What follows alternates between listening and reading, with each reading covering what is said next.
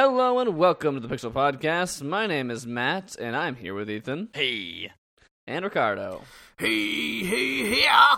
And we're not going to do a bit every week just based on the weird way you guys say hey. So Come on, there. I'm James Hetfield from Metallica. Nope. It's me. Nobody got time Ricardo. for Alright. that. We started late tonight. Mainly because of me, because everything was late for me today. So Matt's a late person. He's that person now. Yep, you know me. The late Matthew Atkinson. No late. Rip. That's all the joke we had. Yeah. Listen, it's October. What do you want? I feel like we're making excuses too many times. Not much. No, I think that what we're doing is we're acknowledging the fact that I'm looking at this document that we've created for the show, and 2 of 3 of us have no games to talk about at all. Yeah. I've been putting in the work, guys. Come on. I've just been playing Madden. Hey, that game's still good, and it's still football. I've been looking at all these video games in boxes and saying, I'd really like to get these out, but I should probably get, silverware out first so I can, eat food that's not fast food every day. Nah. Just eat with your hands. Eat pasta with your hands. I'm dying of eating the same garbage food all the time. So, But luckily, the games are now, I think, the only thing left to unpack, so there's that. You have to do it. Now I have to play games pretty soon. Alright, Ethan. Give me the... I'm just going to try and think of a cool pun to say, but I want to hear about Cuphead. So go ahead. Talk about Cuphead. My Cuphead runneth over. Okay. Yeah, That's not bad. That was not bad. So, man. All right. So, Cuphead, I was kind of like, all right. This game supposedly looks good. I'll get it. Whatever. It supposedly looks good. I've closed my eyes whenever it's every around. trailer that we've seen for supposedly it. It looks good. It looks good. It looks all right. It's got some cool animation, I guess. I'll check this game out. Everyone says it's good. I hear it's hard. Whatever. Picked it up. Whatever. I'm a core gamer. Booted it up in front of my roommates. And your roommate is an illustration major. He is. Right? He loves animation. He has a tattoo of Ubi Iworks, which for those who don't know, that's a very specific. Exactly. So most people don't know, but he's that guy who actually did most of the animations that Disney kind of stole for the most part and marketed them. Anyway, so he knows his shit. So started this up. I got on the projector out front. Man, this game looks fantastic. It's not just...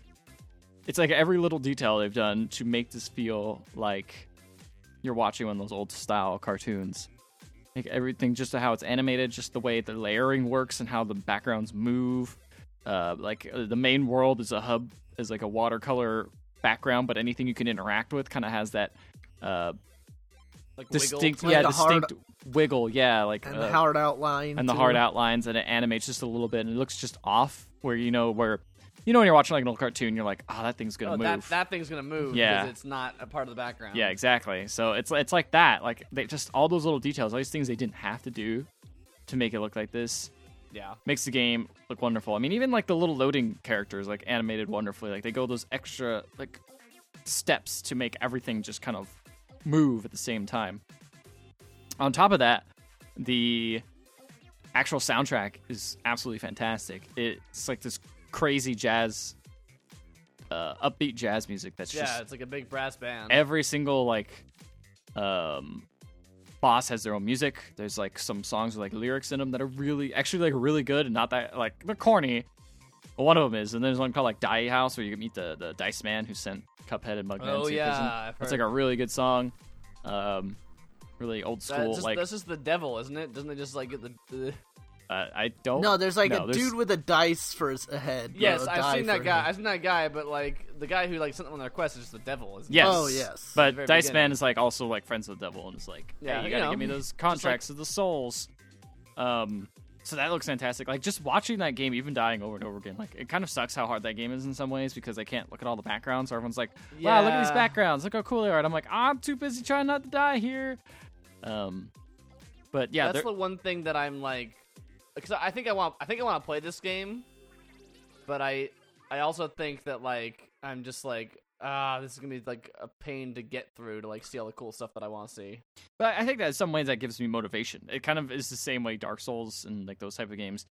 The motivation is kind of like just experiencing that very interesting world. And since that's built around it, it's not just like, oh, this game's hard for being hard. It's like, no, I want to see what's next. I want to see how this plays out. And one of the best features I have is because this is a boss run game where there are like certain levels where you can just run through and do whatever. But I don't even think they might not even be required to get to the next section. Since that's they give you coins. Yeah, they give you coins, doing but they're not those. required. Like you can skip But those. but the coins let you buy upgrades. True. I think that's the intended. But purpose I mean, of those, once you buy levels. the first round of upgrades, it doesn't really matter because you're just Right. gonna like you could just stick with those if you want. They're the ones that just kind of like give you lateral upgrades as opposed to like straight up upgrades. Shoot, what was I saying? Damn it. Have you not been You were buying saying weapons and stuff? You were saying like it's good that like you were talking about it being kind of a boss rush style game. Yes, but why was I talking about that? I don't know why. I don't lost the train of my fucking thought. know. I'm It's not in your hard. head, You talk about how hard it's hard, and I was saying I it's just a little completely bit lost limited it. to I don't know hard. where it went. Yeah, so I have been buying like I basically only have the one weapon I bought afterwards and the default weapon, and it seems to be fine. Like maybe I should buy some other ones to test it out. I mean, I have these coins. Fuck it. Why I just risk go, it? Why risk it? I like these. These are too much my favorites. That's really funny to me. This game's really hard. I haven't tried any of the other items that might make Here's it the thing. easier. That's what I was gonna say. It's since it is a boss rush mode, every single boss encounter is like very interesting. You want to see all of them and how they progress. And the fact that when you lose, you get to see kind of how far you got through that boss. And you see the different stages as like little check marks of where each stage is as you go through it. And the fact that you can see how close you were to getting the boss just gives you motivation. You know, it gives you motivation like, oh, well, I almost made it that time. Like, since I got that close, I could probably actually finish it.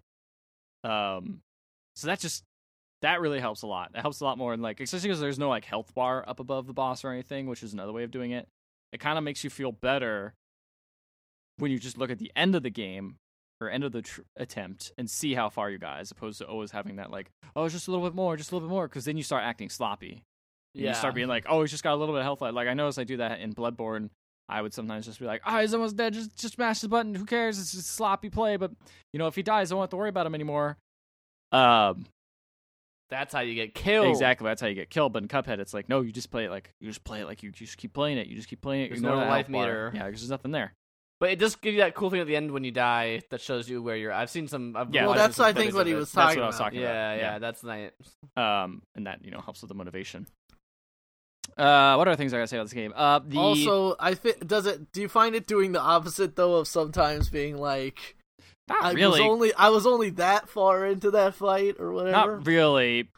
No, honestly not, because you can kind of tell when you feel bad. Like, no boss is like super duper long and has like a ton of health. They all seem like to change a lot. And once you master like that particular phase, it's like pretty easy to get to the next one. And that's the thing. As a game, it's hard, but it's not unfair. It's very like if you want, it's just a lot of pattern recognition. And the hardest part's when sometimes the next phase is like randomized. So it'd be like one of like three different things come out. Like this one is these frogs, and they turn into like a slot machine. You pull a slot machine, and it could be like one of three different like traps come at you, and you have to kind of figure out that each pattern is a different trap, and you have to kind of figure out how to deal with those, which is challenging. But like once you get that down, once you figure out all three traps, it's very easy to go through those guys. They're not that hard. So that's the other thing is this game is hard, but it's not discouragingly punishing. Like maybe the first couple times you die, it may be a little bit like, oh man, how am I going to get through this? But then you just play a little bit more and you kind of get used to it, and it shows itself to be a little bit easier. That being said, it is kind of a bummer that like there is a simple mode, but you can't actually beat the game on the simple mode. You can't get to like the last boss, from what I've heard, which kind of sucks because some people I know just want, like you probably, Matt, don't want to like really engage with like the super hard parts, just want to kind of enjoy it. Yeah, I'm a noob. I'm not a pro gamer like Ethan. That was kind of Contra 4 on the Nintendo DS had the same thing where like it was such a hard game that I put it on the lowest difficulty and got through it to, I want to say like 2 worlds from the final world, and then it's just like, all right, good warm up. If you want to see more, you gotta play it on a harder difficulty. And I'm like, oh, but it's so hard. Yeah, but I wonder if that's like you get used to the simple mode and then you learn. So, I've seen the simple mode too, and the simple mode is like it cuts out full phases of the boss fights in some cases. See, that's kind of lame because that's a bit of a bummer. You don't get to see. You're not like so. Someone like me, I would actually prefer the normal mode because I wouldn't actually be seeing all the content. Yeah, totally. That's also kind of a weird thing too, where it cuts out content like that. It doesn't just give them like lower health pools, which would be probably I think a smarter idea. But because there's some like I think the it also slows down. It also slows down their attacks as well. Well, the first plane fight it's like really beautiful in the last, like when she transforms, she's like a type of constellation lady and she turns to the moon at the end. Spoilers. And the moon looks super awesome. Like it looks so cool. And all that animation. I've seen. Looks amazing. Pictures. Yeah, it's really cool. The Hildeberg or whatever. I think so. Yeah. That's cool. I'm not a huge fan of the pairing system, but I think you can kind of ignore it if you really want to. It's funny that they call it like a pairing system because they call them EX moves too supers. For the special move. But it's really just like it's like a special double jump you can do on certain projectiles and enemies, right? Yeah, it's a double jump and it gives you a little more super meter. Gotcha. Doesn't give you health I don't back. know. So it's a risk reward type thing, but I mean it's if you want to take down the boss fast, like it's very useful to parry. But it's like I don't know, it's okay. It's not terrible. I think that the biggest thing to me that strikes me as weird is that the frickin' you can only parry the pink projectiles, which is such a weird color choice because it does not stand out well at all. Yeah, because there's some that are like red or purple, and it's like I'm not sure. It looks alright. And I've heard a lot of complaints from people who are colorblind that it's like they can't easily that quickly sucks. tell and even I watching some gameplay footage was like, oh, is that pink? That is not noticeable. That's like totally. They could have picked a different color, and I don't know. That's a strange choice. I agree. Yeah, obviously I don't know if it's necessary or if it's just like another thing on top of it that like really skilled players can utilize to kind of style on the boss, so to speak. Yeah, they do give you a rating at the end, and like depending on how much you parry, you do get a higher score, which I usually get low because I usually just don't parry because I forget. Which probably is a bad habit. You probably should parry because it gives you lots of super and makes the whole game easier. It ups your super meter, right? When you parry quite a lot. What the only other criticism that I've heard about the game is that because of its amazing art style, it's often very visually busy. See that and, I honestly difficult to see I haven't where found your that character because I is feel and like stuff everything's that. very it's got a lot of stuff going on, but it's all stuff you're supposed to avoid. All the background stuff is very easy to tell. It's like, I guess this is a co-op problem. That could make sense. That I can see. That makes sense. Is what I've also because your two from characters co-op look very point. similar. They're just different colors. Yeah. Like that's tough. That's tough to do. My other criticism is you can totally tell that this is a boss battle game that they wanted to make like Shadow Colossus style. Yeah. And then everyone's like, it's just a boss battle game. We want more than that. And they're like, fine, whatever. So they added these like just okay platforming levels. They're so I don't know. It's just not. It's not what I like about that game. It's like you're running through and going as far as you can, and then you die at the last second. It's like I don't know. It's hard to explain, but it's just you don't feel like you're getting better against. You're not mastering something. You're just kind of like I'm just going through this level trying to get all the coins. I don't know. It just has a different feel to it, and it's not very satisfying to me. Not as fun as like I'm gonna master this boss. I'm gonna get real good at it. It's just kind of like it's just some filler we threw in. That's how it feels, which is a bummer. But man, the sound design of this game, that's fine. Like the fact that every time you shoot, it's like a snap. He's snapping. Like that's such a cool little thing. The sound of like the pig you buy stuff from is just like this, like hello, like this crazy like old. Oh yeah, sound. like I've heard that. I've heard that pig. That pig is great. It's a freaking gorgeous game. It's gorgeous. It's animated well. It's got great music. If there is a game that is like, if we had like a presentation category for game of the year, like this would win hands down. Like just you mean for the whole Pixies? around pack for the Pixies. It's all around like one complete package. I thought we had a best looking game. We have best looking game, but like this is everything. Like between the music, between the sound effects. You're saying it's best style. Yeah, best style. To quote Giant Bomb. Yeah, if you want to steal theirs. I don't know, man. Persona 5 is really good. Yeah, but it looks like Persona 4. You know, it's got like Persona 3. No, it I doesn't. thought Ethan's rebuttal to that was gonna be, yeah, but it's anime. Yeah. I mean, I was thinking that in my head, but I was like, what if you use other argument? I don't know. No, I mean, I'm just saying that as in, like, it would be a hard decision for me because I think Cuphead looks absolutely stunning and is super stylish in every way. So I just think Cuphead is so much more unique, and like going out and attempting to make this style. Have you guys watched the GDC talk they did this year? No, I watched it. It's like 30 minutes long. It's not that long. It's pretty good. It's from one of the illustrators, and it just shows how the process goes of how they make the characters, and it's really cool. And then how he animates them. He's one of the animators. So he does traditional animation. So he does it all on like they did everything on paper. Wow, that explains a lot. Like, yeah, it was all traditionally like they all animated it in the style of the 1930s. I will say, so they walk through the process of how they make how they make a generic. You know, like here's how we would make. This is a weird bias for me. The playing it on my projector and then going in because I bought the Xbox Play Anywhere version, so I can play on my computer as well, which is very nice. I booted up on my computer, and like it just doesn't look as good on like a LCD monitor as much as it does like being projected, because just like the film grain and stuff looks very obviously fake on a monitor, while on like an actual projector it looks like it looks better. It looks much better. It looks much more realistic. Interesting. Yeah, because your projector has a lot of film grain on it. A little bit. I think it's just naturally on there, like a little bit, just because that's kind of how projectors work, because they're projecting onto something. So it just made it look fantastic and super awesome. Mm-hmm. But I mean, obviously not everyone has that option, but maybe, I don't know, maybe I'm biased and like gives me like, this game's the best thing ever because it just totally plays into exactly how cool it would look on a giant screen. Yeah, that game's super fun. I'm really looking forward to digging into it more. I just got to World 2 and kind of like tapped around on all the bosses and looked at them and was like, oh, this is a playing boss. Okay, this is like I see the gimmick here.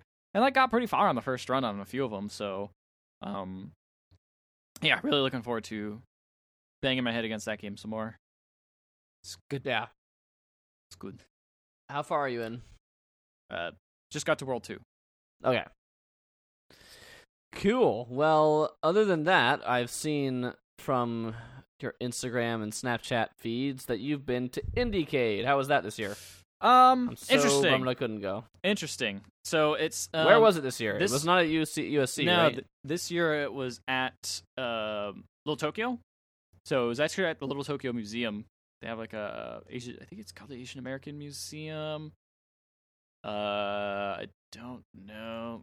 God, I gotta look that up real quick because I don't want to get that wrong. It is at the nope, that's not helping. Little Tokyo doesn't help. Yeah, it's in Little Tokyo. Japanese American National Museum. Okay. Which is weird.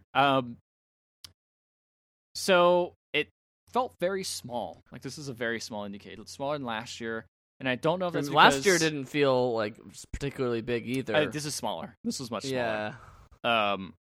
I think it might be because they have two different. We went Sunday. Me and my girlfriend went Sunday, and Saturday, I guess, is the last day they had the nominees up there, so you can kind of go and check out all the nominees and stuff. Yeah, I mean, if I recall from previous years, Sunday was kind of like the tearing down day. Yeah, so they kind of like closed down everything, and it was like, but the thing is they don't sell like. I just want to go day. I don't want to really do the night game stuff, but it's like, let's pay for like a whole other night game thing, which you can't like be like, oh, I just want to go during the day. It's like, no, you have to buy the day and night pass. There's no option. Or really? That's weird. That's not how they did it before. Yeah, exactly. So that was kind of weird. But whatever. But there was still like a decent amount of like interesting games, and it was definitely worth the trip just because going to Little Tokyo was actually really cool because it was like right across the street from like that area with a bunch of awesome food places, and they actually give you a little guide when you pick up your badge at IndieCade for like, here's a food guide for all the awesome like snacks and stuff you can get at like certain places, which is like nice. Which is really cool. That's nice. This is better compared to last year when we didn't have. Last year, yeah, it was like a food trucks. desert. Yeah, this was way better in terms of food. Those food trucks where they ran out of rice at the God, Japanese that was the food worst. truck. I forgot about that. Yeah, I remember that, and I wasn't even there. That was terrible. But yeah, it was very small. There was I felt like probably like half as many games as were last year, which is kind of a bummer. The other thing that was weird is so some of it was outside, and then some of it was in the actual museum itself, and it felt really weird because upstairs, they like this upstairs part, you could basically walk around the museum, so you got like free entry in museums, which is kind of cool. But then like they had like a model of a Japanese internment camp and like a live. It wasn't a model; it was like it was actually one of them, and they had just games set up like right next to it. So you're like playing this VR game, and there's like Japanese internment camp like right next to it, like literally. Like I was like, oh, this is like a crazy. All right. It's only a model. Nope, it's the real one. It's fine. No, well, it's the real one. You could walk right through it and like be like, oh yeah, they people what had to if sleep in this. Yep. What if that was their thought? They're like, see how terrible it is here in the real world. Yeah. Why don't you just slip on this VR headset and transport? Maybe. I honestly, when I walked up, I was like, oh man, they went all out in the decorating, and I was like, oh, no. I thought it was part of the game because I didn't know. No. And then I read and I was like, oh man, this is no. weird. Because it just seems so ridiculous to put that next to that. Anyway, so what games did I play? Let's see. I got my little business cards here. Played this game for like a minute called Animorphs, which the developer This is an Animorphs game. is an Animorphs game, yeah. That's the only reason I play in it. The developer's called Artifact 5, and their motto is keeping it surreal, which is very accurate.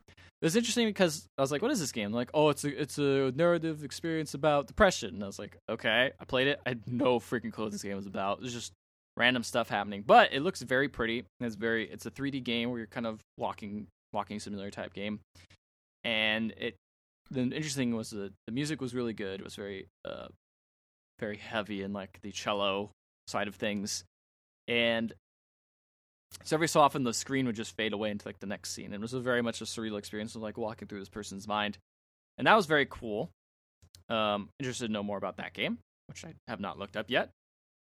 There's another game called Mendel, which is some very small indie game. I think it might actually be free. I could be wrong. But it's basically this procedurally generated island with a bunch of trees on it. And you can just pick 2 of each tree and just combine them and plant them. It's kind of like a gardening makes type sense. thing. Yeah, that makes sense with the name then. Exactly. Yeah. So that was neat, relaxing, fun. You got to name the plants. You get to see everyone else's name what they call plants. So you could be like, oh, this one's called butt munch. It's because it's from the butt plant and the munch plant. So now it's the butt munch plant. I don't know. That didn't actually happen, but I figured that's like something that someone would do. Someone would definitely do that. That didn't actually happen. I tried to do it during the demo. The guy told me not to do that. The guy said, "Stop that. That's weird. No one's done that before. No one ever does that sort of thing. No one ever does that. Everybody takes their gardening very seriously." What other things to play? There's a couple. No. This is Butt Munch 69. There was a game called The Black Widow, which is, I believe, Was it about Spider? No, it was about a. Well, it was about Scarlett Johansson. No. There's no Animorphs. This is the worst IndieCade. Seriously, it's all gone downhill. No indie devs getting that hot Animorphs license. It's too expensive. Can't wait for Activision to jump on that. So Black Widow is this game. It's like it's very similar to Her Story in some ways, but it's based on this, I guess what they call Australia's first serial killer is what they say. It's this lady who killed, who was accused of killing her own husband and then her future lover, I believe. And eating him? Oh. No, not doing, no, not nothing her that crazy. future lover? Like the lover I'm after. gonna have sex with him one day. But for now, I'm gonna kill him. One day I'll have sex with him, but not before he's dead. Yeah. Anyway, I so may it's have based done off these like things out of order.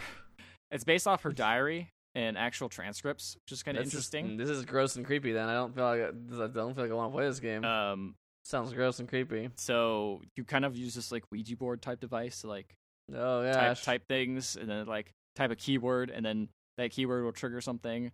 And so it's like very basic. It's like Her Story in a lot of ways. It's kind of basic.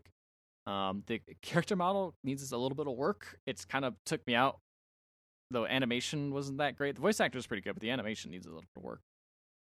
But it's actually a pretty interesting little game. Just you're kind of mesmerized by this like weird talking head talking to you. So that game was actually pretty interesting. I didn't actually look it up because I think the reason they brought this up is because there's new evidence recently that says that maybe she was innocent the whole time. actually innocent as opposed to being convicted, which she was. What? So that makes it a little more interesting. That's true, and that's like, oh, maybe she is innocent. It's like all the cool true crime things, but different. And I think, let's see, what else is there? There's this really cool game that I actually didn't play, but I looked at. It was called Inner Space. It was the gimmick. Oh, I think we've seen a trailer trash yeah, I of think that. we might have. Yeah, I think we have. That game looks really cool because basically what they did is instead of taking a planet, they turned it inside out. So you're kind of trapped inside this planet, but there's no gravity doesn't mean the same thing. So you're just kind of flying around these crazy caverns that are all like turned inside out. It's very pretty, very very pretty. But it's just kind of like you're like a drone that gets awoken or whatever, and you could fly around. The developer was very very nice about it. Explaining kind of how the game worked, but it was still that's what makes IndieCade so fun is just the being able to talk straight to the devs in a lot of cases or people who are close to the game and find out what's going on with it from them. It's pretty cool. There's a lot of French developers out there from France, which is very interesting talking to all of them. They were very, very excited to show the game. It's one of the games that was this co-op game. It was like a pretty interesting concept. A little complicated for not having a tutorial. It just kind of throws you in. Okay. But it was one person plays like a spy and is trying to go and steal, like, hack things, but they're in as a person. They're in person there. Another person plays as like the remote hacker.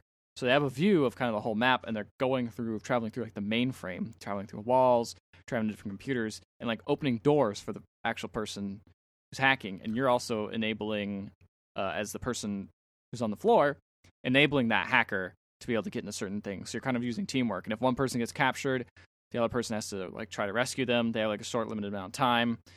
If someone gets caught, again, there's like an alarm, like a time for an alarm to go off. You both have to get together and like undo the alarm.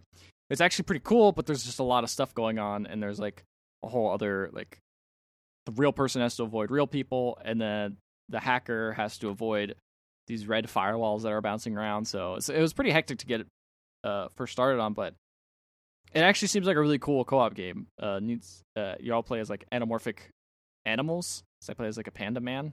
Anamorphic animal? What's that word? Anthropomorphic. No, I heard anamorphic. It's new anamorphic. He said anamorphic, but I knew what he meant. No, it's the new Animorphs game. It's coming. Animorphs. Where's the Centaur? We found it. Give us my powers. All right. So that game's cool. And one of the other games, so my girlfriend never tried VR before, but one game that actually looked really cool, and I was like, maybe she should wait in line and try this one for the first time. It's this game called Luna, which was developed by a few ex-Journey devs made this. Basically, it's like it's a demo, so I'm not sure how the full game is, but the demo seemed to be you're in VR, you put together these constellations, and then you just hang out in this nice, chill, like garden, planting plants, and like you call the plants, but plant. Call the plants, but plant. No, but you can make like lily pads on the ground and like all sorts of things. Just very calming, and you're like kind of looking over this terrarium because you're in space, and it kind of has this like very calm, very serene type feel to it. And you're playing with this like little bird man that like a little bird. It's just a bird. It's not a bird man. Sorry, I want to make sure to get that out of the way. Let's be, because if it's a bird man, it might be an animorph. I know, it might be an animorph. Can't have those running around here. Plays a little bird. They're just trying to protect the world from the Yerks, okay? The Yerks, jeez, man. I read a lot of those books. Really? I don't think I've read a single one. I just always was like, wow, that cover's trying weird. to protect them from the Yerks. I read a couple. There's the Yerks and the Taxons and the Yorkbajur. What do the Taxons do? The Taxons are like giant centipede monsters. Huh. Like the Yerks are the evil bad guys, and they have other minions that the Yerks are little worm slugs that go in people's ears and control their brain. I like Tobias. Tobias is a hawk. He gets stuck. He's a human first, but then he gets stuck in the hawk form, and then you can only be an animorph. You can only be morphed for 1 hour. Then you get stuck forever. And he was in the morph for longer than an hour, and he got stuck as a hawk in the very first book. And then For the rest of the series, he's a hawk. Everybody else gets to transform into lots of stuff. He's a hawk. I dig it. Kill the Yerks. Anyway, this looter game looks really cool. Actually, kind of made me like, oh man, that seems like another good VR game that actually seems very awesome. It has Austin Wintory soundtrack. You know, it's gonna be sick. Of course you like it then. No, I know. It seemed like a really neat game. That was probably the game that stood out to me the most. As far as everything, that and maybe like Black Widow was pretty interesting. Why don't you just marry Austin Wintory since you love him so much? Nope. Austin Wintory does good work. He does make good work. No, he's great. What's the game he just did? The one Tooth you're and playing, Tail. Ricardo. Yeah, Tooth and Tail. Yeah, and I think that was basically all the stuff at IndieCade. It's great. Was ramen there place any across the kind of street. like weird social experiment things going on? No, because those usually happen at like night games, and I wasn't able to go to that. There was giant exploding kittens and like giant cards, and I was like, cool. I remember that game. That's a fun game. Yeah, it's not bad. There's some people playing some LARPing going on. Oh shit! Oh, they also had Nesquik was out there handing out in- Nesquik, and the Nesquik was What? protein, muscle builder. Nesquik gets swole. Oh boy. Oh shit! Did the rabbit look all swole on the front? No, I wish that'd be awesome. Oh, Missed opportunity. Now that rabbit's brand is too strong. You can't do that. he That's can't great. change his look. Can't change his look. But yeah, IndieCade was great. I kind of mixed feelings about the new venue. I wish they could just go back to the Culver spot they had at the Yeah, very place was beginning. good. It had they, good they food kind of around it. They kind of outgrew it. That was the problem. Yeah, because And there wasn't really any more spots to grow. But they just haven't found a very good spot to grow into. All the places they've chosen have been like, let's split up this entire thing into like different areas where it's not. I didn't mind the last one too much if it wasn't for the bad food. The Yeah, split up was USC okay. was fine.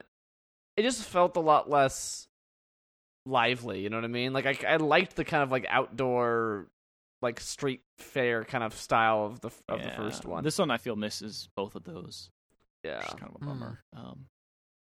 But yeah, maybe I don't know. It was still a good time. Good time. Worth the trip. I've done a lot of talking with their words. Well, yeah, you're not used to it. Usually you're just Wow. quiet for the I whole know. thing. God, guys. We're making Diva you point, over here. we're making Ethan pull his weight this podcast. Yeah, man. All Why right, you well that's such a all the video games this week. Why are you such a prima donna today? Well, we did. You know, he's gonna go to his trailer if we don't give in to his demands. Yeah, you guys gotta like this. What is this? Where's my Perrier? Perrier? What's that stuff called? I want that. I want that rich juice. Perrier? Perrier. Animorph. Give me It's that. called It's called It's Animorphs. called Animorph. Give me that rich. Where's my Perrier. anamorphic infused water? The yurts No, are he- gonna kill me. What are those? I don't know. The Yerks. A yurt is like a tent from big Mongolia. tent is gonna fall These and big collapse and tents. kill me. On the Eurasian steppe. Should we? The news. The news, guys. Let's get this out of the way. Right now, The good life is not gonna make its goal on Fig. it's not. And then Swery says he's gonna take it to Kickstarter. That's gonna go well. Yeah, That's if he's weird. especially if he's asking for just as much money, it's totally gonna work. The only thing I can think of is that, like I said, like Kickstarter has the potential to get more publicity, but I don't know. I feel Our like yeah. Our 40-day battle ended in failure, wrote Hidetaka Suihiro. That is Polygon reporting. Let's see. He reached about 37% of its goal of $1.5 million, ultimately. Which, again, a pretty respectable showing, the amount of money that he raised. But it's just like, when you're asking for that much, it's just, you know. I'm deeply grateful, this is Swery, I'm deeply grateful to everyone who pledged and invested. We may not have been able to hit our goal this time, but please don't worry. All of your passion has touched the hearts of every member of our development. Your support has become the fuel we'll use to carry on. So he's pretty adamant that he still wants the game to happen, and like you said, he's going to be be moving it over to Kickstarter. So Swery's gonna keep on fighting. I don't know if this is a fool's errand, this Good Life game, but good luck to Swery. Kind of a sad ending-ish to that saga, but not one that was unforeseeable. It's not an end, I guess. It's not an end, and it certainly wasn't it certainly looked like it was heading in that direction, but it's the end. It's the end of the beginning. Mm-hmm. Yes, it's not the beginning of the end. Indeed. I really hope he gets the game made. I didn't read this story, but there was another story that said, "Please stop asking Swery about D4." So he's never going to be able to answer that. I mean, he doesn't own that. He doesn't own that, and also, I'm sure, like, even if he like knows what's going to happen with it or knew at some point, he doesn't have like the rights to talk. Like, he probably signed some sort of legal thing when he left the company, and he's probably also kind of bummed that he didn't get to make his game that he wanted to make. So yeah, like, I feel like that's just stop asking him about it. Just go, Boston, go. Seriously. So, VR, that's a thing that people keep trying to make happen, and this looks like it could potentially be the best opportunity for VR yet. Oculus has announced a standalone VR headset, the Oculus Go, which is going to retail at $199. What? Now how much would you pay? How does that work? $199, apparently. Okay, this was actually announced... Is it just, like, way, like, cheaper? Like, this was announced by Mark Zuckerberg. Because they own Oculus. At Oculus Connect, I guess, sort of like a press conference. Do you like how, like, he's completely taken over as, like, the face of that? Yeah, forget about that Palmer Luckey guy. Who? No, what? Me, I'm so much less problematic, except I'm not, but... Forget about that. Me, the man who sold ads to the Russians over the entire election series. Forget about that. Well, it's funny because I actually saw a tweet about the man who live streamed his virtual tour through Puerto Rico during the hurricane disaster relief. I actually saw a big apology about that. It was played by Jesse Eisenberg. Probably the worst thing to happen to me. No, Jesse Eisenberg's fine. I don't know. Have you seen Batman vs. Superman? No, no. But I don't think I blame the actors for the problems with that movie.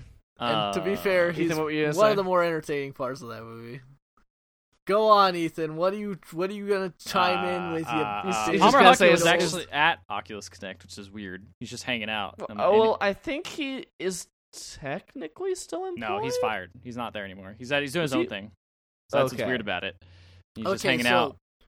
He wasn't fired, right? He was like... He was let go or whatever. Let go. Like, yeah. Like, he was like, I'm going to resign. But it's like, you were asked to resign. So, anyway, yes. So Zuckerberg said, this is again Polygon reporting, that the Oculus Go won't require a separate PC or mobile device. It's a standalone, like, a device on its own. Like, doesn't require any. So how do you play? How does the game? How do the games get downloaded onto the headset? Does it have storage? I believe so. Yeah. It seems that's the way that it goes, which makes it seem like it should be more expensive. I don't know how. Yeah. It's less expensive. How is it so cheap? Let's see. Hardware front, Barr said Oculus Go will include a fast switch LCD display with 200. Wait, two. Well, it has.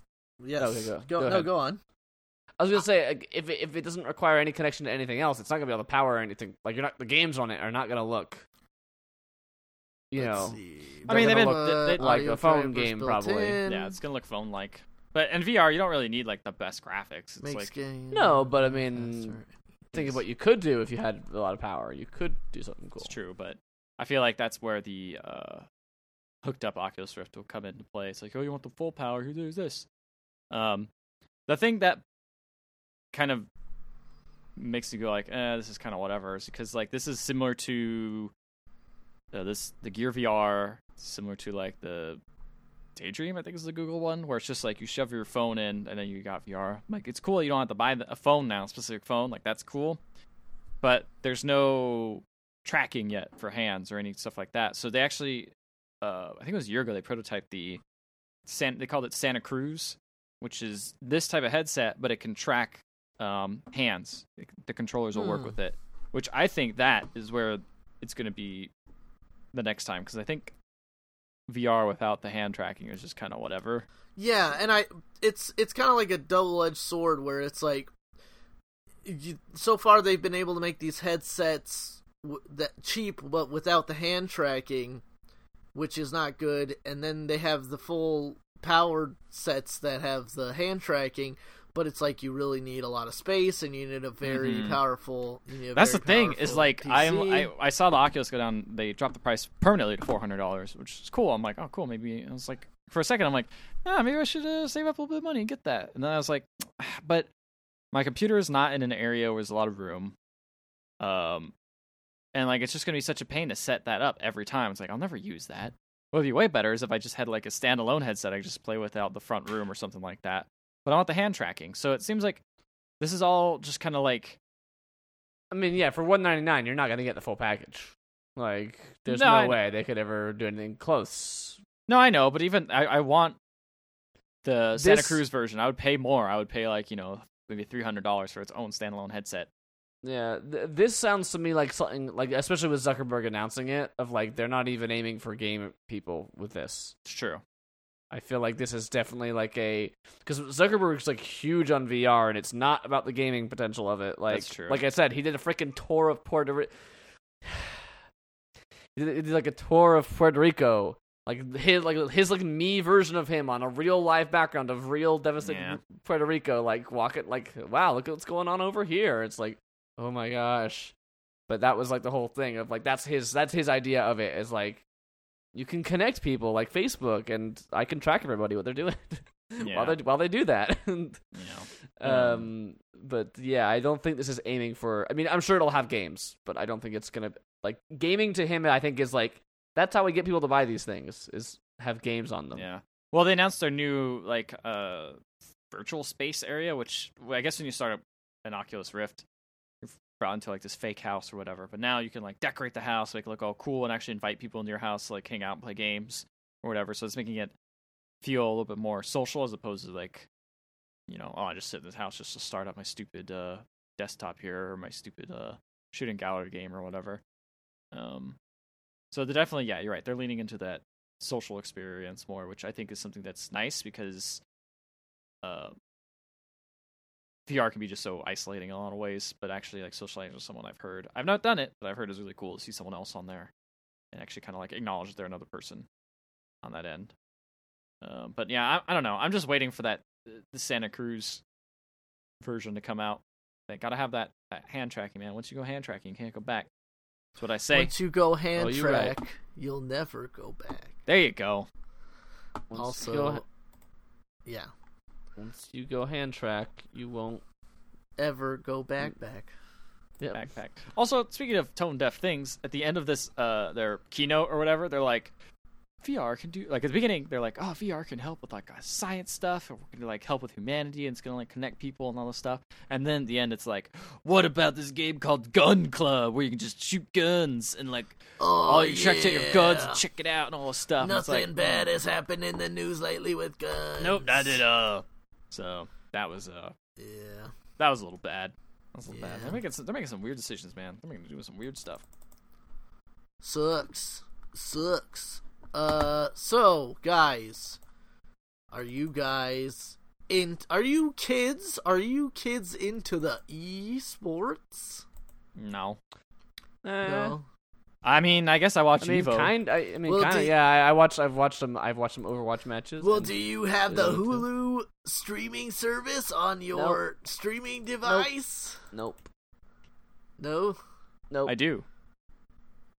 Well, then, how would you like to check out one or more of our 4 original esports programs from the Esports League?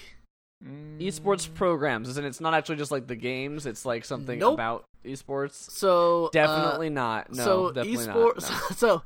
No. So the ESL I think I'm good. Going to have 4 shows streaming soon on Hulu, including so Polygon here lists out the 4 shows that are out. So I'll just read the brief summary on each one. So the first show is Player v. Player, a gamified debate show featuring both shoutcasters and influencers arguing with each other for points. Let's get on that show. The result, ESL said, would be I want to die. An urgent, passionate conversation among signature esports personalities connecting communities while also pitting them against one another. At the conclusion of the show, both sides will face off in a final challenge over a classic video game. That sounds pretty lame. That sounds pretty lame. I kind of want to watch it. I kind of want to see it. I want to see who they have on it. I think that's something that would be fun to watch with all you guys and nobody else. Fucking train wreck it'll be. Alright, so the next show is called Boot Camp.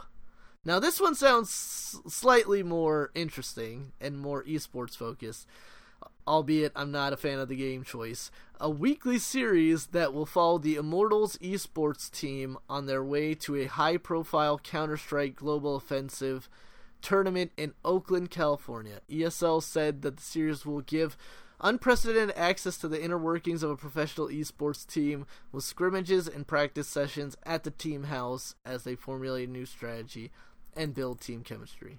That could be more interesting. That definitely seems a little bit more interesting just because I've seen like very brief snippets of like esports teams, like how they live and like what their like practices are and stuff like that. But I've never really I don't know what their day to day is. So that seems like it could be a lot more interesting. Mm-hmm. As long as it doesn't get too like reality showified, with like artificial drama. Oh, I totally will. Stuff. It totally will, but I wish it wouldn't. I wish you would just leave it. Just be honest. Just be honest, man. Just be British Bake Off. Just be British Bake Off. Third show is called Defining Moments, and it's classified as a kind of news magazine. ESL says it will cover impactful moments in esports history, including trick shots and insane reflex skills, controversial moves and their impact on gaming history, or long-lasting rivalries and how they came to be. Guests will include players, developers, and sports scientists. I don't know. Sounds like it could be kind of lame, but with some decent aspects, like with some cool aspects to it. I like the impacting on games history. That's pretty interesting. Mm-hmm. That could be a cool thing where it's like, oh man, check out how these Doom players like broke everything or whatever. I don't know, something like that. There's definitely room for that sort of interesting analysis. The fact they have something called sports scientists though is kind of strange. Yeah, is that a real thing? It's probably because like literally ESPN runs this feature called Sports Science, which talks about like the science behind like throwing a football with a perfect spiral and like how many seconds it takes for like a professional league outfielder to recognize the trajectory of a ball to get to where it's gonna land like in time to be able to catch it and stuff like that. And it's usually interesting stuff.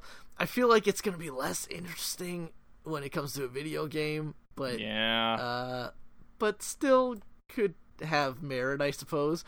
And lastly, is a thing called ESL Replay, a documentary-style roundup of 4 major ESL tournaments created within 1 week of the live event. I think those are at least Dota 2, CSGO, and... No, maybe this isn't the right... This is a different thing. It says Dota 2, CSGO, and PlayerUnknown's Battlegrounds. What's the 4th one? It's probably League of Legends. I don't know. Either way. I mean... This seems interesting. I honestly would probably like tune in for a little bit, but I'm going with the low expectations, just kind of how it is. Yeah, I mean, I'm sure like there's definitely an audience out there for this. I don't know if I necessarily am. Like, I will watch streams of like games played competitively of games that I like. I don't know if any of this falls within that spectrum, but it'd be interesting how they kind of pull this off presentation wise. If it comes off very like pandering and kind of like how do you do fellow kids, or if it comes out like more as like treating these things like the legit sports that they're trying to be like, you know. I don't know. Player versus player just sounds kind of lame. I ain't buying it. That one definitely sounds lame. But only time will tell, as the hit 80s band Asia will tell you. Alright, so guys, I don't know if any of you guys got into or even bothered to want to play the Star Wars Battlefront 2 beta that just went down.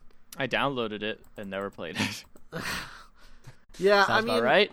To just go off track a little bit, I am interested in to see how that game is received. I definitely liked the first one for about a week, which is about as much content as it actually had on release. Is about as much to enjoy for about a week. This one seems like it's fixing all the problems that I didn't buy the first game, but it seems like it's fixing all the problems that I had with the first game. Totally, but it might be creating some new ones because people were definitely up in arms about the fact that within the beta, it kind of revealed the progression system was tied behind loot crates. Oh, really? The hot new thing to be mad about. Which is the new thing that everybody's doing. And everybody's mad. And everyone's mad. And I don't blame everybody for being mad. Totally. But also, it's not like, I mean, considering like Activision Blizzard just announced that they made like something like $2 billion off, or like some ridiculous amount off of their post game sales. Yeah, that is not surprising. There's some interesting thoughts we could have about loot boxes.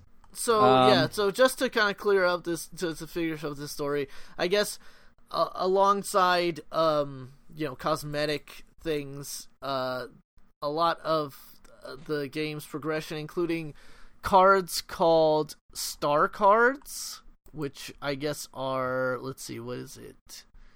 Star card. Where was it? Where is it? Essentially, star cards are. Let me see. I need to actually get if you duplicate the star correct cards. No. No, that's not it. Yeah, you're right. Let's see. Okay, so star cards. These offer upgraded versions of basic stats and abilities for the multiplayer mode. Star cards are crucial for anyone who wants to develop the most powerful characters and ships possible, but they're only obtainable through random loot drops. So it's kind of a weird situation because the original Battlefront, I remember's progression system had a lot of it open up fairly early, and essentially you could just buy the one weapon that you really wanted to buy, and then like you kind of were. You can run around with weird like stormtrooper faces, where stormtroopers with people. Yeah, and that's the thing. And in a weird way, like that kind of hurt the replayability. At least for me, was that because every like gun was sort of up to be purchased from the start. I would end up finding a gun that I really liked and play with it forever because I didn't want to waste money buying like a bunch of other guns or whatever. So it's an interesting system to hide these behind loot cards, like behind loot boxes, because it's like it gives more incentive for you to keep playing and also to keep trying out different stuff. But it also seems like these can be purchased with actual live money, which seems of course they can. Which would be, frankly, giving certain players that can afford it an unfair advantage. And I think that's where... Is there like a natural progression to this, or is this just like random drops? I believe they're random drops. And I think anything that's not cosmetic is problematic in a loot crate. Yeah, that's where I think the big divide in this debate about loot boxes, and I think I kind of wanted to use this story just as a way to talk about it a little bit. I think the great divide is when you start, like, you can complain all you want about Blizzard, Activision Blizzard being stingy with the loot drops. I will. And the RNG kind of being weird about that sort of stuff, and the algorithms being all off because of how many items they've added. But at the end of the day, you're still talking about things that are purely cosmetic dropping out of those loot boxes rather than things that will actually affect your game.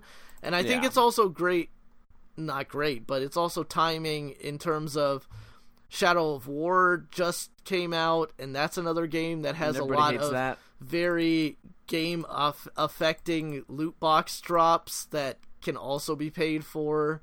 So I think the problem people have with that game is, there's so many different types of loot boxes and how to go about doing it.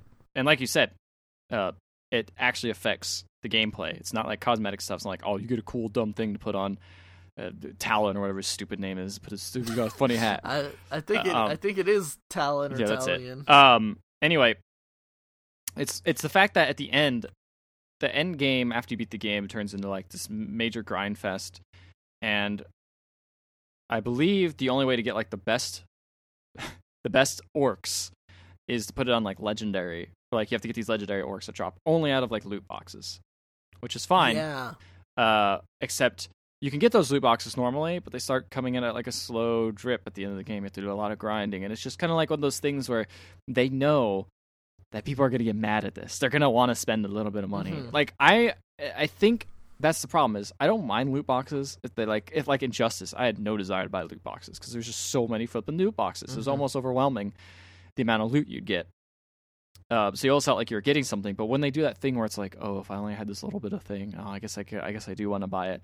I think that's when it gets shady, because you're giving people the option to, if they want to, they're low on time, they have a bunch of money they want to spend, bam, they can spend some money and get to the next part of that game faster or whatever. Maybe they just want to see the next part. That's fine. If they want to do that, that's okay.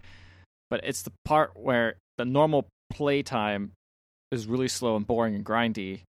Is kind of what rubs me the wrong way. It seems to rub everyone else the wrong way, especially in the Shadow of Mordor's case. I believe Forza has a similar issue, but I'm not 100% sure how that works. Forza 7 is the other big one that everyone's talking about. From what I've heard, the progression in Forza is like almost entirely dependent on your loot box drops. Yeah. And to the point where it's like, again, a situation where it's like, well, you know what? I'm gonna buy like 10 loot boxes, and hopefully I'll get this thing that I need to like to soup up this car or whatever like that. You know, which is, you know, it's interesting because you think of a game even like Hearthstone, where it's a game that is based on random pulls from packs that you purchase, but that game is free to play to begin with. You know, you're not paying anything up front. That's a big difference. To be playing that game.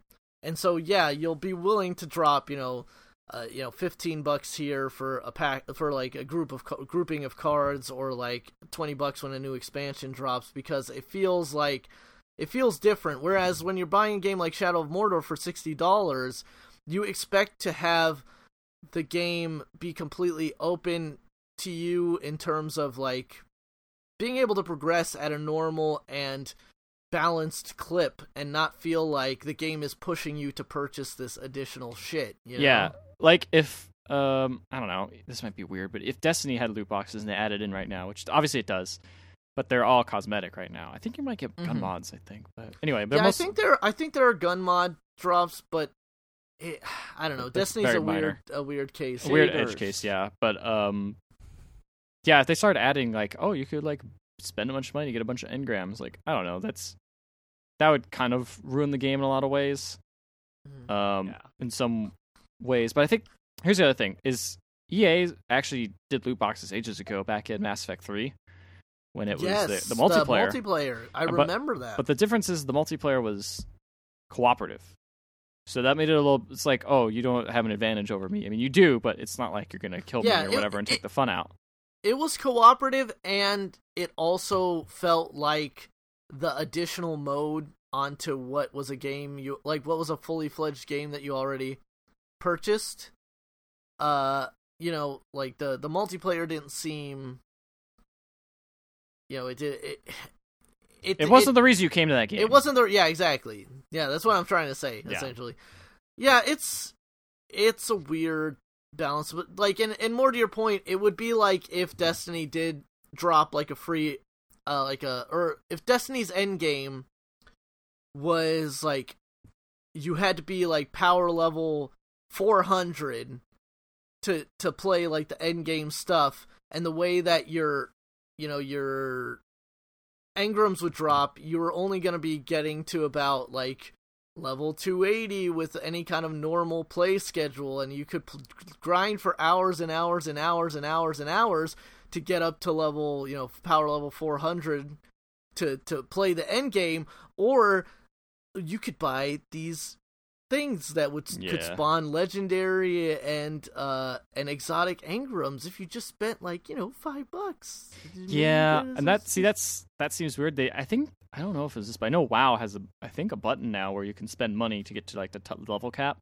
Mm-hmm. If you want to do that. Yes, I have seen. I've heard about that. Like I remember they were advertising it, and I think this was a couple years ago as like, buy the game now and start a new character at level 99 I actually did do that. Something like that. Or whatever the level cap is. Yeah, I think it was like if you want to get back in this expansion, it costs this much money or whatever. Which is cool. Fine, that's cool. But I think it comes down to like, oh, you're missing content that's actually pretty interesting. Like I think the leveling up process is actually kind of fun in WoW. But some people just don't have time for it. They just want to get into the rating or whatever. Mm-hmm. So they can spend money. I think that's okay. Yeah, but totally. I think the problem is another thing that rubs people the wrong way about loot boxes is paying for them doesn't guarantee you're getting the thing. You could pay a bunch of money and maybe you won't even progress the way you want to, Maybe you will get some crappy stuff that won't help. It's not like, because I know Battlefield 4, I think was it, you could spend money and get all the unlocks. That felt fine because all the guns were kind of balanced. Anyway, It was just like, oh, here's different guns. If you want to spend like $30, sure, go for it, whatever. That to me didn't rub me the wrong way because you knew exactly what you're getting. It's not like, oh, spend $30, maybe get guns you want. I don't know. That's also another part that makes it seem really shady and just it plays into that gambling expectation. That's what makes Destiny fun, is that you're kind of doing that gambling, like casino pull. What is it? Casino totally. Pull? Slot machine pull, that's the word. Yeah, I do what you're saying. Yeah. I gotta clarify.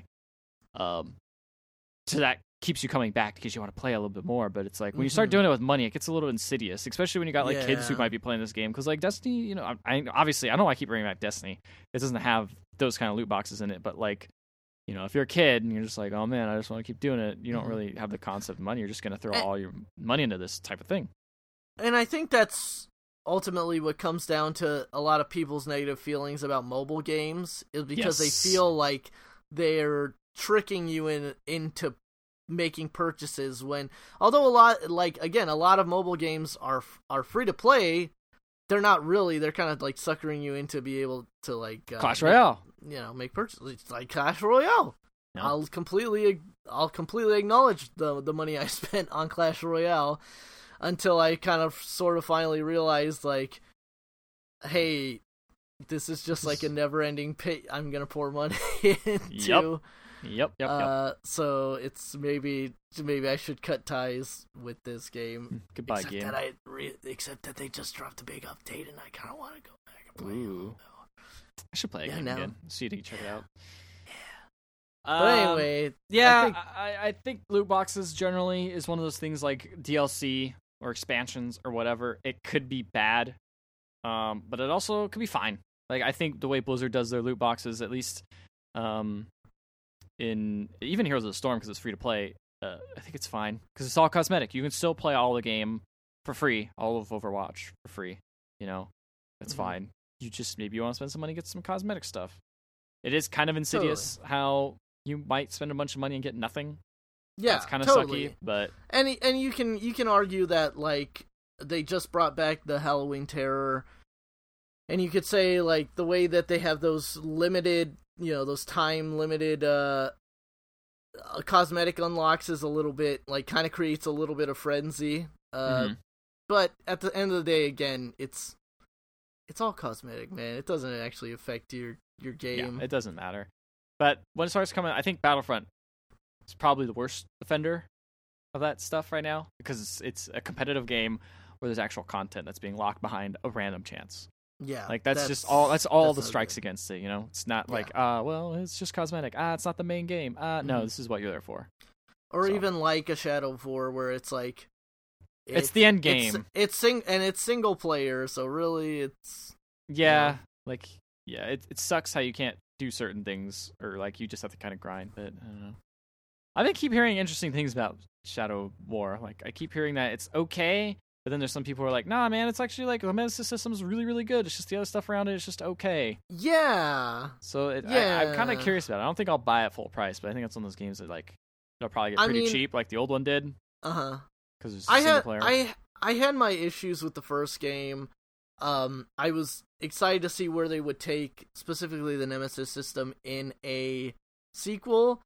The early indication is that they didn't necessarily fix the things that I had problems with. Yeah. But again, like that system was so good, I almost want to just check it out just to kind of return to that system. But yeah, I don't know. All right, well, that about wraps it up for the news. So, in that case, there's only one thing left to do, and it's trailer trash. Trailer trash! Dango! Get a loot box and get my Dracula skin. Get her done! He is dressed like a Dracula. He is. Oh my gosh! He Do you is. think Mater likes loot boxes? Does he? He probably likes loot boxes. Is he a proponent? I think so. Probably. He's got a lot of junk. Yeah, so. he doesn't have much free time either. He's got so loot boxes everywhere. He wants to just pay to win. Indeed. All right, we watched Hunt Showdown. We watched a lot of trailers for games that was just like those are two words together that you put next to each other. Mm-hmm. Like Hunt Showdown. It's Hunt : Showdown. We're running low on game names. They're all recycled now. So this is a Crytek game. Yeah, I don't think and they make games anymore. They just made engines. Yeah, and it looks pretty cool. Honestly, yeah, I think this is it probably looks the most cool. surprising. It game. looks pretty. Yeah, it looks pretty cool. The trailer pretty much spells out exactly what you'll be doing, which in is the refreshing. Game. Yeah, so so the setting is kind of like a Wild West, but with monsters. So sort of there is actually a genre called like Weird West. Actually, the Gunslinger by Stephen King is kind of I've been considered reading those a books. Weird West tale. I've been reading those books. Yeah, so this They're is good. This is kind of like that setting, whereas you're a bounty hunter. It's like, what if you got a little bit of Cthulhu and a little bit of just like standard horror into your Western. Yeah, you would get Dark Siders. What was that one cowboy vampire game back in the day? Red Dead Undead Nightmare. Vanquish. Vampire the Masquerades. I don't know. Well, somebody Twilight. look it up. Anyways, so basically you play as a bounty hunter and you're set loose on kind of like a sandbox map, and there's a target that you're trying to kill. Big scary monster. And I guess there's other monsters running around and other players. And essentially it's your job to kill the monster and then get out with the bounty before another player takes you down. So and it's permadeath. Yeah, it's kind of a weird mix of genres in that regard. It's kind of like a survival game. It's kind of like almost like a PUBG style battle royale game, but also like a weird sort of Monster Hunter type thing where you're trying to locate a monster and then kill it. It looked like this could be Monster Hunter or it could be Evolve. That too. Not to like try and maybe put the game but down like, too much. But at least there's everyone's like on the same playing field, so it's not asymmetrical. It's kind of like no. Yeah, everyone plays as humans. No one's playing as no the one monster, plays the but you're like hunting a monster. Yeah, and it looked like it was like locating it on the map in such a way that it was like here's the area that the monster will be in, and that area gets smaller and smaller as you track it down, kind of thing. Yeah, that seems interesting. So I feel like that is much more like, and then yeah, it's like you can fight other humans that you meet, and then it was kind of like when you kill the boss monster, you get a bunch of loot, but then you got to get out with the loot, and and it says you were like you'll be marked. But I couldn't tell if that meant like other humans would mark you or just like a bunch of enemies spawn in. It looked like a bunch of enemies just spawned in. I feel like it probably makes you like completely visible on the map to everybody. So I think so, or maybe like make some sort of like flare in the air or something. It's like something. Monster died over here. I don't know. It was a trailer, so they couldn't exactly explain how every mechanic works. I mean, they but did it pretty looked well neat. for a brand new game. Like explain the concept. like the settings all looked really neat. Like graphically, it looked pretty cool. Yeah, and it's apparently free to play, so that could be good, bad, I don't know. Or ugly. Or ugly. Get it? It's a Western. It seems pretty neat, though. I'm actually very interested in this game. I actually put it on my wish list on Steam, just to keep track of it. But it's going to be free, so you don't need to... No, that's just to keep track of it. I'm not going to buy it. Oh, is it? Yeah. It's going to be in early access, is what it also said. But I don't know when it's coming out on early access. This is where you're going to see all the gross stuff, where it's going to be like Battleborn, where it costs like... Not Battleborn, yeah, Fortnite, it's also going to be... costs like $60. You play it early. And it's also going to be one of those, like... Oh, you're gonna buy a bunch of loot boxes in order to like get good items to beat the monsters better, and you're gonna run up against other players, and they bought a bunch of loot boxes, and then just like the discussion we just had. Yep, indeed. Remember that? It was just a few seconds ago for you listening at home.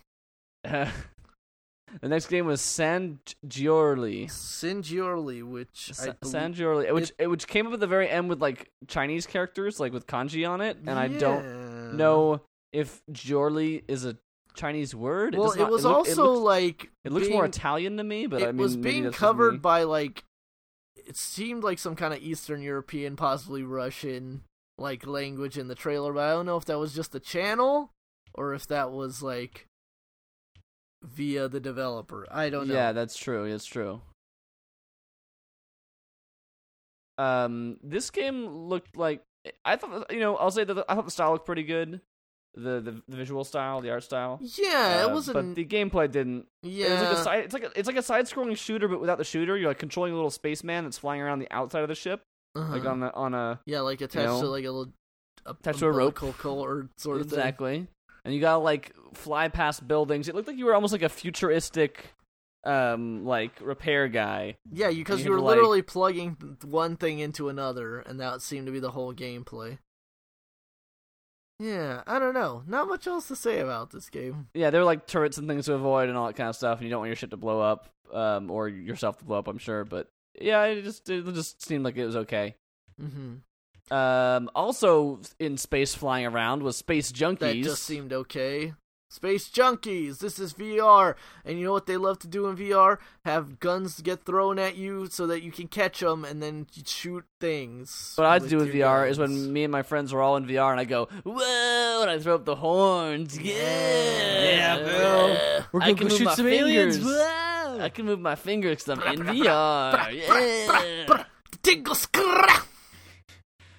Honestly, the game looks like one of the better shooting gallery type games, even though it's multiplayer, so I'll say that. And you can move around. Yeah, I was gonna say, and like the movement in it, the sense of speed and stuff, like floating through space, looked neat. Like it there were elements that looked neat here, but it also did just look like another shooting gallery on VR, you know? Well, while waiting for Gun Club, most shooting gallery. Or waiting for Rec Room. Yeah, I'm Handybot. Spin Tires Mud Runner. We said this is a 2-word game, but actually this is a 4-word game that they've turned into a 2-word game. Spin Tires Mud Runner. Spin Tires? I wonder how that's pronounced. I think at the end of the game, at the end of the trailer, it was like Mud Runner, a game in the Spin Tires franchise. Yeah. Which I had heard of Spin Tires before, but I was like, I didn't realize it brought such prestige to it. Yeah, it's got that Spin Tires name attached to it. I gotta check this thing out. No, but to be honest, this really game Spin Tires. Looked kind of neat. Like this is a off-roading game that felt very like.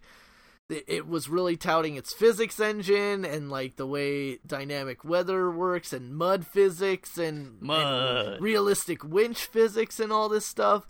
And it definitely looked interesting. Like it, water physics flowing in the river. I for some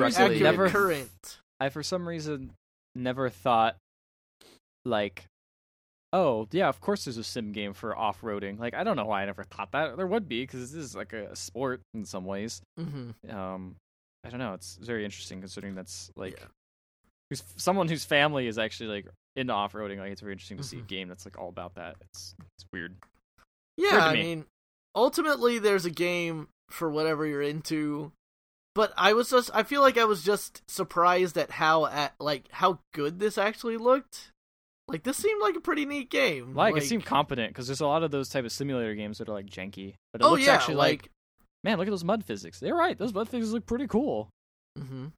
And just the way the car was bouncing around down the hill and stuff, it looked very, very competent. So if you're into that sort of thing, this seems like it's if you're into this kind of game, it seems like this is probably one of those games. Exactly. Only those. If you're into those type of off-road simulators, there's probably only one game. I can't say that this is a game that I really want to. This is probably interface the with, one but it looks game. like it's a good one of those. All right. I was kind of confused by this next trailer. The Evil Within 2. So I never played the first Evil also Within. I don't think any of us played the first Evil Within. No, I was too scared. I was scared too, but also it's just I feel like that kind of I feel like that reached a cult status. The first Evil Within. Mm-hmm. Like a lot of one of my friends really our friends. He really, really likes it. I don't like. Well, just got disconnected there. Yeah, he says it's like one of his favorite games. One of his favorite games. One of his favorite games in the last. Is it our mutual friend? Yes, our mutual friend. Yes, our mutual friend Alvin. Our mutual friend. He really likes it, and wink, wink. He does. I mean, it's the creator of Resident Evil who made this. Yeah, so Resident Evil 4 specifically. Oh, was it 4? I didn't. Yeah, I felt like it was before 4. No, this is the one who made Resident Evil 4. I mean, he might have been involved in other games, but like that was how they pitched it as like the guy who directed Resident Evil 4. I thought it was like original, like Resident Evil. I mean, again, like I said, he might have been involved in that, but they definitely pitched it. Shinji Mikami? Yes. I don't know. Whatever. This is the second one of those, and it looks a lot more. It looks a lot more polished on the presentation front. I remember the original Evil Within kind of being a little bit janky looking for a current gen game, I guess. But this one looks a lot prettier, but I have no idea what the fuck is going on. No, it's just a mess. It looks like some crazy nonsense, which I guess is all right. It's all right. It's weird. It's weird seeing like playing a little bit more in Resident Evil 7 and being like, oh man, this is man. Japanese horror games have their own like sense of style of just like how they explain their story. It's just like, did you get to the twist in that game yet? No, I have not gotten to the Japanese curveball will get you. Was it a real big curveball? I don't know. I don't think it's like of all the curveballs out there. I don't think it's like the worst ones, but it's no, I have not gotten to that yet. But I'm excited to see. Now I know there's a curveball. Oh, sorry, I shouldn't have spoiled that. I thut you already knew. No, that makes it more interesting. But yeah, this wasn't like a bad trailer or anything like that, but I have nothing really to say about it. It was kind of like a AAA game trailer, you know. Totally. Had a lot of shots of big scary monsters and shooting them with guns, and then like a couple lines of dialogue from the cutscenes, and then some more shots of monsters, and then some weird because it's a horror game that had like spooky stuff, and then it had some monsters, and again it all looked good and it all looked fine. I mean I don't know what the reaction is right now to this game versus the last one. The last one did not get a great critical reception at launch, but like you said, it kind of achieved like a bit of a cult status after the fact. So I'm not sure. We'll see. Only time will tell. And the last trailer on this list, but certainly not the least. But not the least. The most trailer on this list. The most trailer was for Jump Up Superstar. Jump Up Super Mario Superstar. Odyssey musical. Yes. Which we've featured on the show before in terms of us listening to it and saying how amazing this song was, which again, if you didn't catch that episode or didn't listen to us last time, go listen to the full song of Jump Up Superstar, which is the Super Mario Odyssey the theme song. It's very good. Is in a way, this is kind of a remixing of the E3 presentation trailer of Super Mario Odyssey, but done with live action parts into it. because right. because it's got like live action dancers jumping around. It essentially shows the scene in New Donk City where I guess it's Pauline. It's Pauline. I guess it's Pauline she's singing. She's the mayor and also the current jazz the jazz vocalist of New Donk City. And she's singing a very, very catchy song on a rooftop, and then down on the street. This is a live action version of her and her band. Yes, it's a live action version of her, and then down on the streets, there's a bunch of dudes in suits, kind of Smooth Criminal style. Then Mario shows up, and then they start dancing Smooth Criminal style. And Mario's dancing as well, this is a cartoon 3D Mario, and then he possesses a real life human being, not just a real life human being from the video game, but like a real but like a real live human being. And then he gets like a dog. He gets a real bulldog, and the owners seem very like nonplussed by this. In fact, they are delighted. One might say that their dog has been possessed by this. I mean, the guy who got possessed by Mario also didn't seem. He seemed pretty. He seemed okay with it. Yeah. And then it kind of cuts into actual gameplay footage of various people playing it in various locations, including, as Matt pointed out, a young boy sitting in the back of a taxi cab, but with no actual cabbie driving the cab. It's just, and the cab is just parked. He's just parked on the side of the road playing a Switch in handheld mode in the back of it. And, and then it ends on a nice little compilation of various things Mario can capture, including Bullet Bill and a Cheep Cheep and a Tyrannosaurus Rex and electricity. Yep. Also, that game still looks real good. And then he's shirtless on a beach, and he throws his cap, and then a dog runs and it catches it like a frisbee. Yeah, and it shows some clips of the game about the end of it, basically. It's a fun trailer, like. And it's in a weird way, the way like the humans in the trailer were kind of reacting to Mario and he was running around and stuff. Like, it gave me like a weird, almost Disney-ish vibe, like to the sense of like very much like Mario is a guy that everybody knows and can recognize and stuff. And it's just like whoa, Mario! I mean, he's the Nintendo is the Disney of the video games. They are the Disney. They put all their games in a vault. And they're like, maybe we'll have a virtual console. I don't know. They have some really racist old games that just really problematic. What are you talking about? Punch Out. There's nothing wrong with any of those characters. Nothing wrong with that. No. So guys, yes. What's the winner? Which the winner? It's the true question. Send your Ricardo introduced the last trailer that we just mentioned as the winner of this week's Trailer Trash when we were watching them together. I mean, it's a really good trailer, but it doesn't. That's the thing, is I feel more. I was already sold on Mario, I guess, is the thing. Yeah, it's like, I knew this was gonna happen. Like, I'm not that, but like I knew I knew this was gonna happen. No, the best part about that is how resigned Ethan sounds. I'm just like, I knew this. Like, I knew this was gonna happen. I knew they were gonna film a live action Mario where Mario danced with people and then threw his cap and possessed real human beings. I knew that there so would predictable. I knew that there would be a boy sitting in the back of a cab with no driver. I just knew it. But Nintendo, do something original for once, please. Honestly, the Hunt was a pretty good trailer. No, just Hunt, please. Hunt Showdown. Hunt was actually a pretty dang good trailer. I had literally no expectations and was like totally sold on this game. When I saw the name of it, I saw Hunt Showdown Early Access Steam exclusive trailer as the name of it. I was like, oh boy, it's gonna be I had zero expectations, thing. And it was like, oh wait, this is actually a fantastic trailer. Ricardo, what say you?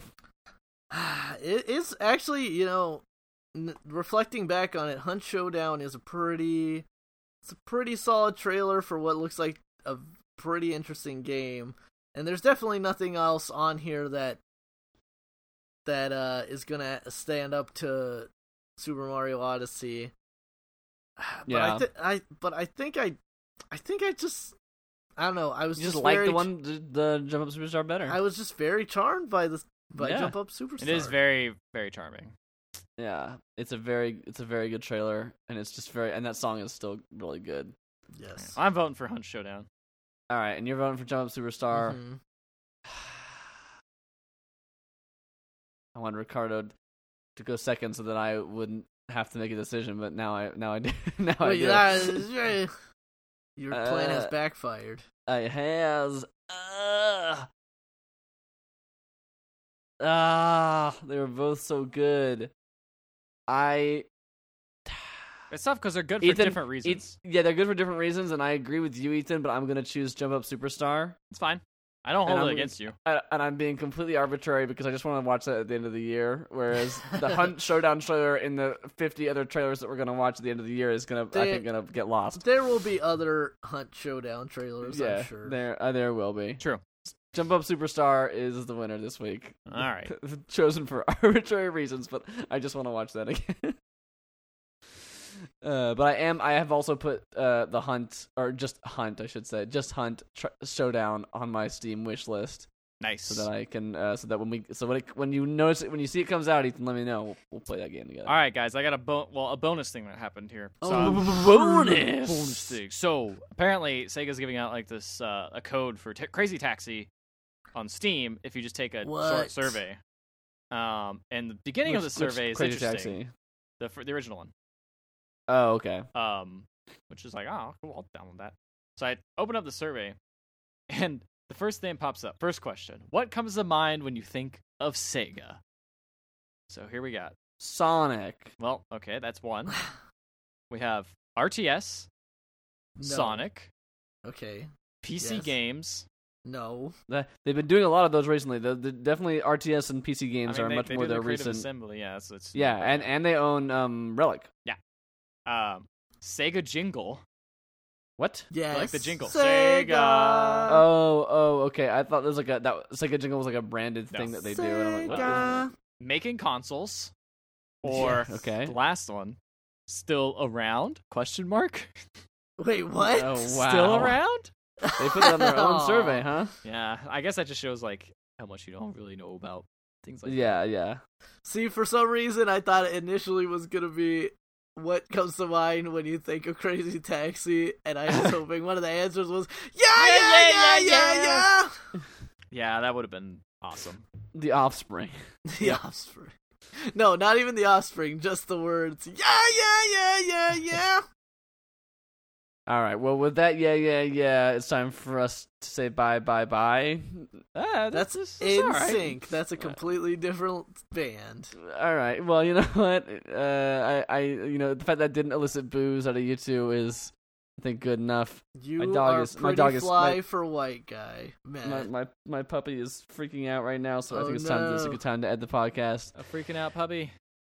You can check us out on pixellegends.com with one L. We have a Facebook page and Twitter, pixel_legends on Twitter. Check us out. If you like the podcast, we'd appreciate it if you like and subscribe and do all the other stuff and internet, blah, blah, blah, blah, and blah, blah, blah. Give us money, except that we don't have any way to do that. So just check us out. This is all for free. We do it for free. Give us a review. We'd appreciate it. You can catch us every week. Hopefully, Ricardo and I will have played video games the next week. I'm still unpacking my house. That's why I haven't played anything. It's my excuse. Ricardo, he doesn't have one. Get on his case, tweet at him, tell him to do better. Do it. I dare you. I double dog dare you, motherfucker. Man.